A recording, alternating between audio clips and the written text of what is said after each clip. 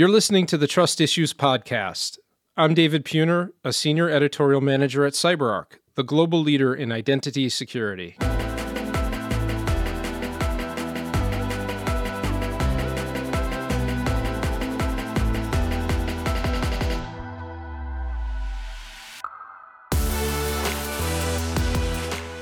Risk. The world is bubbling in it. What's your tolerance for risk, and how can you and do you mitigate risk in your life? We could avoid driving. That'd shave a lot of risk from our day-to-day. We could never shower to remove the risk of slipping and falling while in it. And we could cut our Wi-Fi and cellular connections to sidestep cyber risk almost entirely. But for the large part, we don't and won't. Because taking on risk is part of living, of functioning really. So we prioritize the risks we think are most important to mitigate. We all accept a certain degree of risk in our lives. That means that, to varying degrees, we're all operating, to use the parlance of the cybersecurity world, with an assume breach mindset, meaning we accept that attacks are inevitable, and as such, we focus time and effort on protecting the assets that matter most. In short, we buckle up for safety. On the show today is Larry Lidz, who's the CISO for Cisco CX Cloud.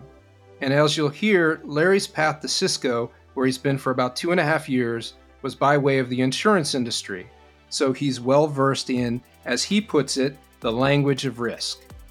And his perspective on risk and how it influences the decisions he makes in his role at Cisco is really insightful and interesting. So keep your hands at 10 and 2. Here's my conversation with Larry Lidz.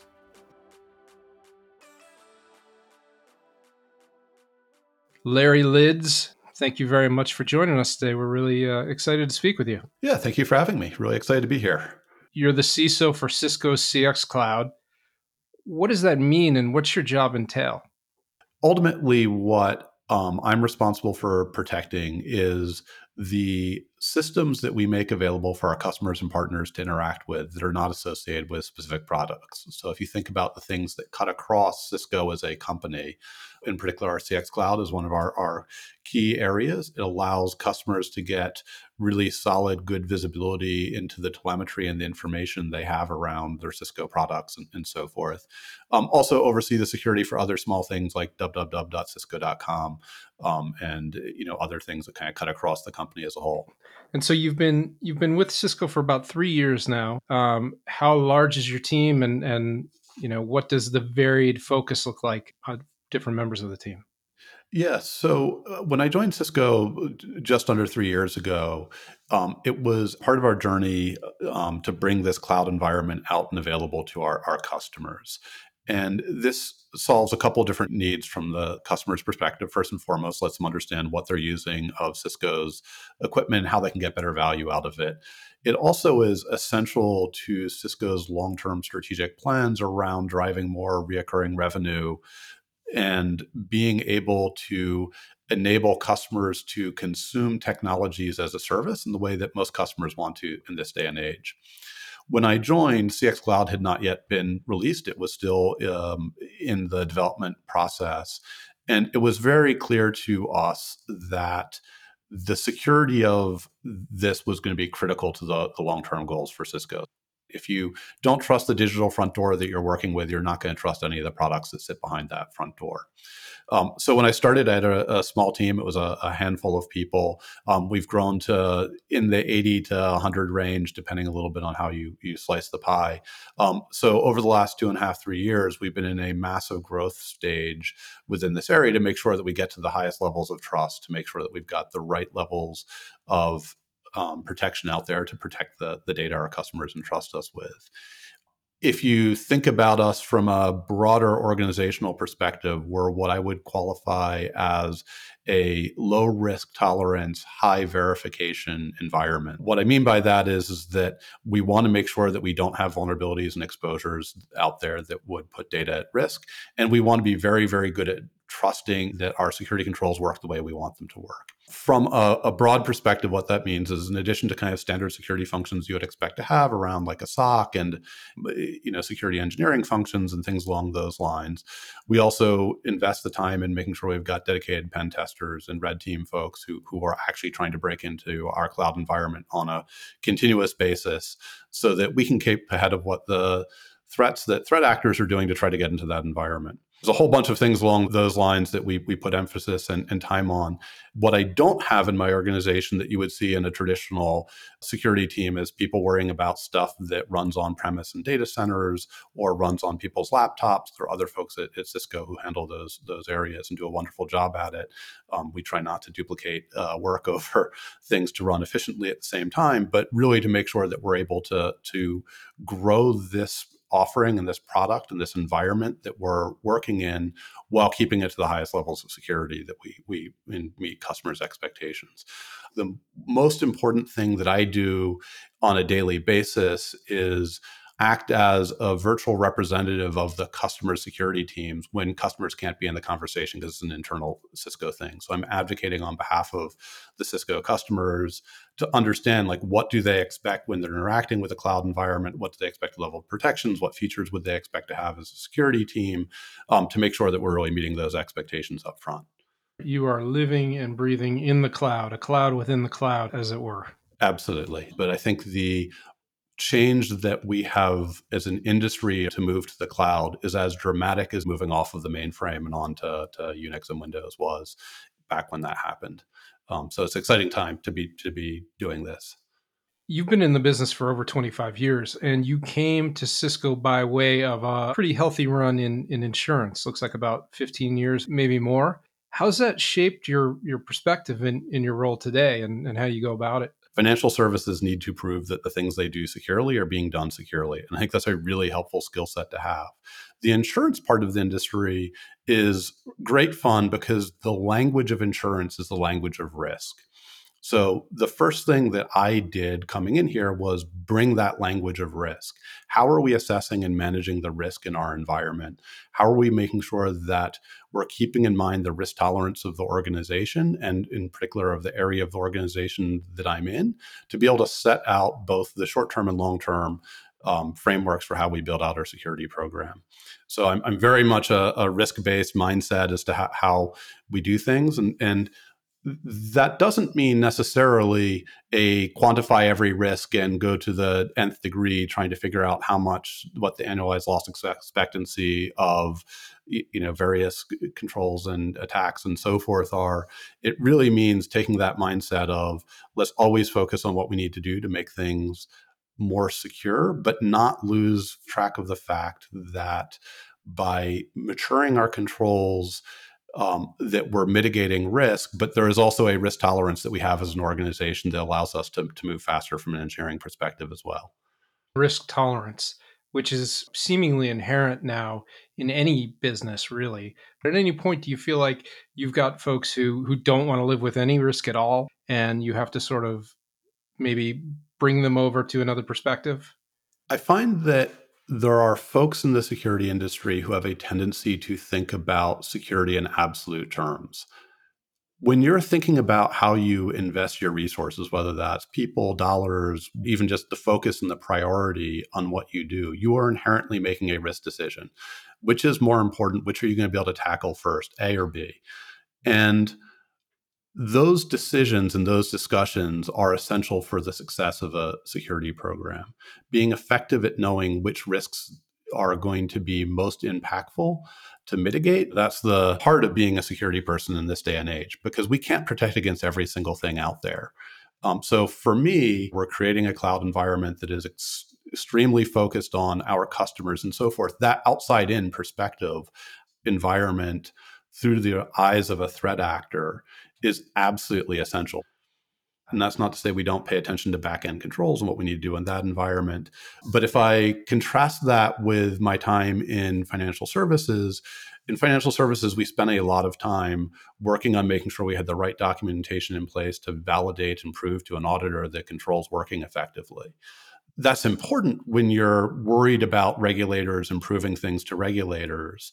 But that's not as important if you're thinking about something from a threat actor's perspective, because documentation of control efficiency isn't exactly what the threat actors are most concerned about. Now, as a security leader, understanding and having evidence that controls are working effectively is absolutely important to me. So I'm not dismissing the importance of doing that, but it just that feeds into the calculus of how you prioritize, and particularly in an environment like mine where we've been in a ramp up stage over the last couple of years. Threat actors, bad actors, there are lots of names for them. Is it possible to know what's coming next from threat actors collectively? Can we know absolutely what attacks are going to come next? No, we absolutely can't know every potential attacks. What we can do is pay attention to what attacks other people are seeing, and make sure that we're mitigating against those attacks. Because if somebody else is seeing an attack, we can be confident that at some point in time that attack is likely to come against us as well. So that's why investing in threat intelligence and making sure that we're savvy and have a good understanding of what the threat actors do and have done both historically and recently helps us figure out those priorities. One of the great things about working at Cisco is we have the Talos team who spends all their time doing that. They do a phenomenal job helping us understand what those threats are and what the attacks are. We also need to be cognizant of the unknown attacks that are potentially going to come out there. And you can't predict what those attacks are. There will be threat actors who are going to come up with new and different things that nobody's thought of before. So when it comes to how do we protect against those types of attacks, we pay attention to things like how do we minimize the attack surface of our environment? So have fewer places that can be attacked. So we spend a lot of time looking at the code that we have to make sure it's appropriately protected. There's been a lot of focus on over the last year and a half now around third-party libraries. Log4j was a big deal, in that it was a third-party library that created a lot of exposure to a number of people across the world. So when we think about things like Log4j and the lessons learned from that, it's not just, boy, we need to patch quickly, but we need to have fewer third-party libraries and minimize the number of times we're using those sorts of things, in order to minimize the attack surface so we can be better prepared against those unknown attacks. The other thing that I would be remiss if I didn't say, and I think maybe is the most important part of this conversation, is that for us to be effective and to think about all of the different types of attacks that could come against us, we need to have some of that attacker mindset. And we need to realize that the threat actors out there are a really, really, really diverse community. They are global. There are people who think about all types of problems from all types of directions. And if we, as a security team, don't try to replicate the diversity of thought that they have and the diversity of approach they have, if we have a whole bunch of people who come from the same background, who look all alike, who have the same perspectives, we're not going to be as good at being able to predict those types of attacks. It feels like a lot of what you were just saying there kind of ladders up into innovation. What can we learn from threat actors? If you go back through the history of modern cybersecurity, what you see is that by and large, innovation is driven by threat actors, and we as a security industry respond to the threat actors' innovation. They started doing network scanning, and then we said, oh, hey, they're doing network scanning, we should do network scanning ourselves and find those vulnerabilities before they do. They started at some point attacking applications, so we're like, oh, let's figure out how to do secure coding and do web application firewalls. So we're very reactive as an industry. We need to figure out how we can kind of keep ahead of the game. If you think about the sorts of things that threat actors do really well, they are really good at specializing and bringing in the right resources to solve the right problems at the right times. So if you think about kind of a standard phishing campaign and so forth, they've got people who all they do day in and day out is write emails that are compelling for people to click on. And then they have somebody else who figures out, okay, how do we target this to the right audience to be able to do it? Like, who are the right people? If you're doing a whaling attack where you're targeting executives at a company, like, who are the right executives, and how do we get those messages into those people's mailbox, bypassing the email security protocols?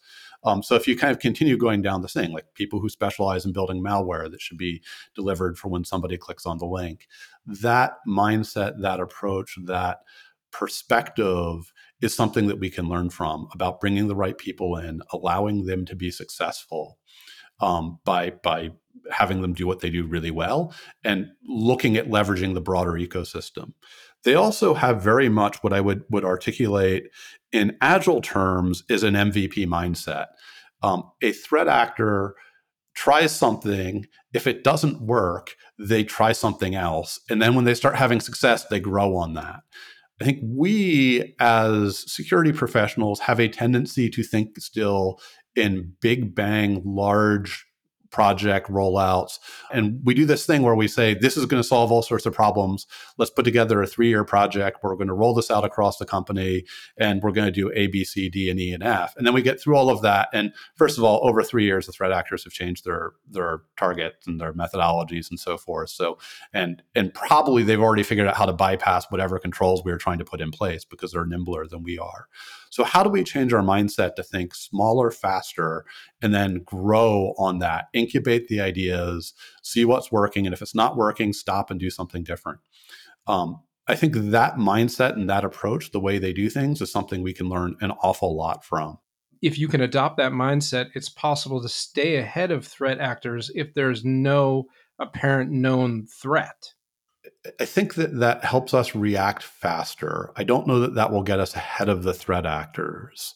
To get ahead of the threat actors, we need some very innovative ways of thinking about the world. And some of the methodologies and approaches that we now use in a DevSecOps methodology really meet that need a lot better than what we've done before, in that we are reducing the number of holes in our overall program and process. I'll give you a good example on this.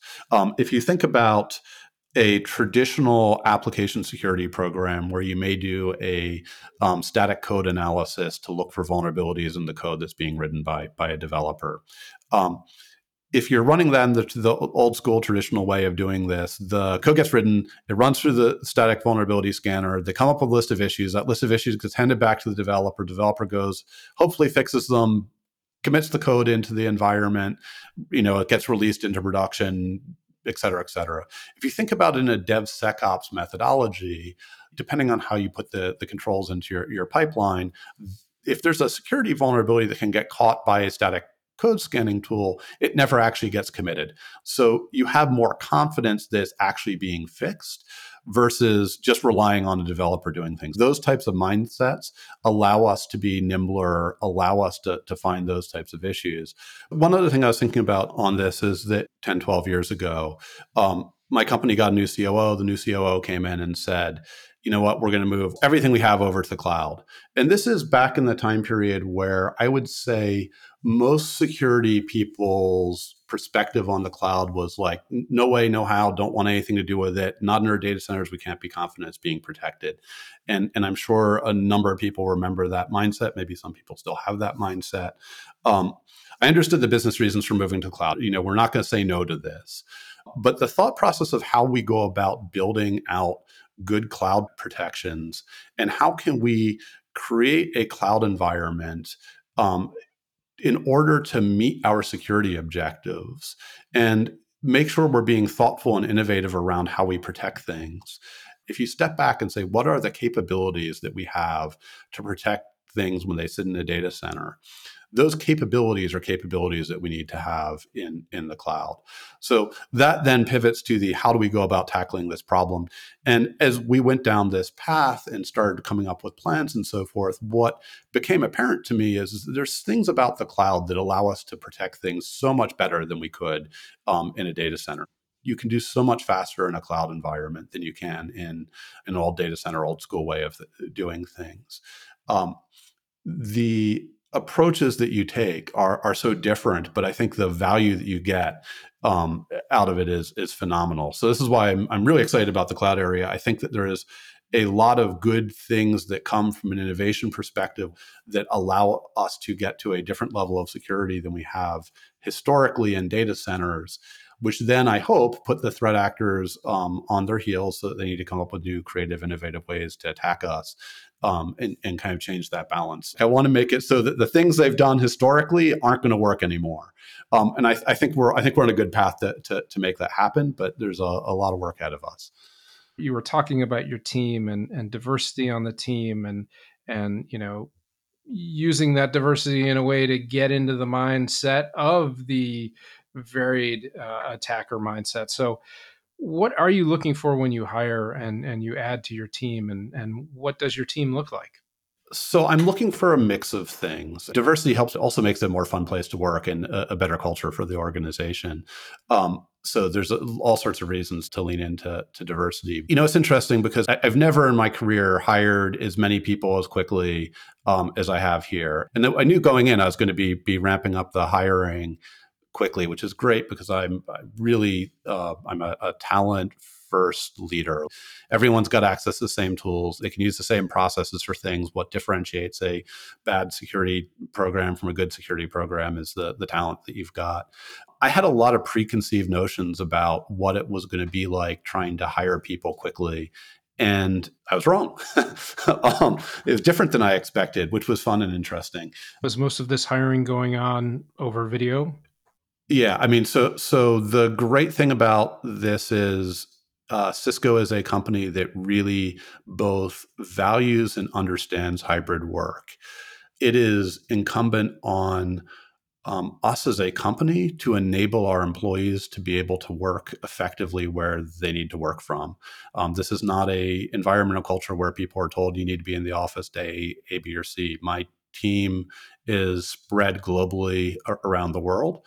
When it comes to hiring, I am a very big believer that candidate experience is the most important thing that we can focus on as security professionals. The job market is way too hot for us to think about it through any other lens. We have hiring stand-ups where all of the hiring managers and recruiters go through all of the open positions that we have to make sure we're moving quickly. I really, really have a strong hatred of keeping candidates warm. We interview candidates, we have a conversation about them. If they're the right person, we hire them. If they're not the right person, we let them know. And if we're not sure, we make the best decision we can. So there's no maybes. It's a yes or no type conversation with rare exceptions. The idea being that a candidate applying for a job in my organization should feel that it is a really positive experience. They should be talking to people who have the diversity that we expect as an organization. It should be quick and simple and to the point when they do it. And we should be just honest and direct around where things are. So that's very much front and center in my mind. It seems like you take a very philosophical approach to a lot of these aspects, which is really interesting. I do think that it's important for us to actually be thoughtful and intentional about how we do what we do as an organization, whether that's hiring or whether that's prioritizing what controls we need to improve next and get in the environment. Larry Lidz, thank you very much for coming on to Trust Issues. We will definitely be having you back on again if you're willing to come back, because there's a lot more I'd like to talk to you about, but this has been really, really great. Thank you. Wonderful. Thank you for having me. I really have enjoyed this conversation.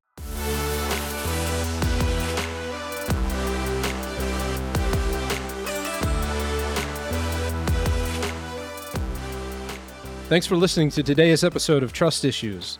We'd love to hear from you. If you have a question, comment, constructive comment preferably, but it's up to you, or an episode suggestion, please drop us an email at trustissues@cyberark.com.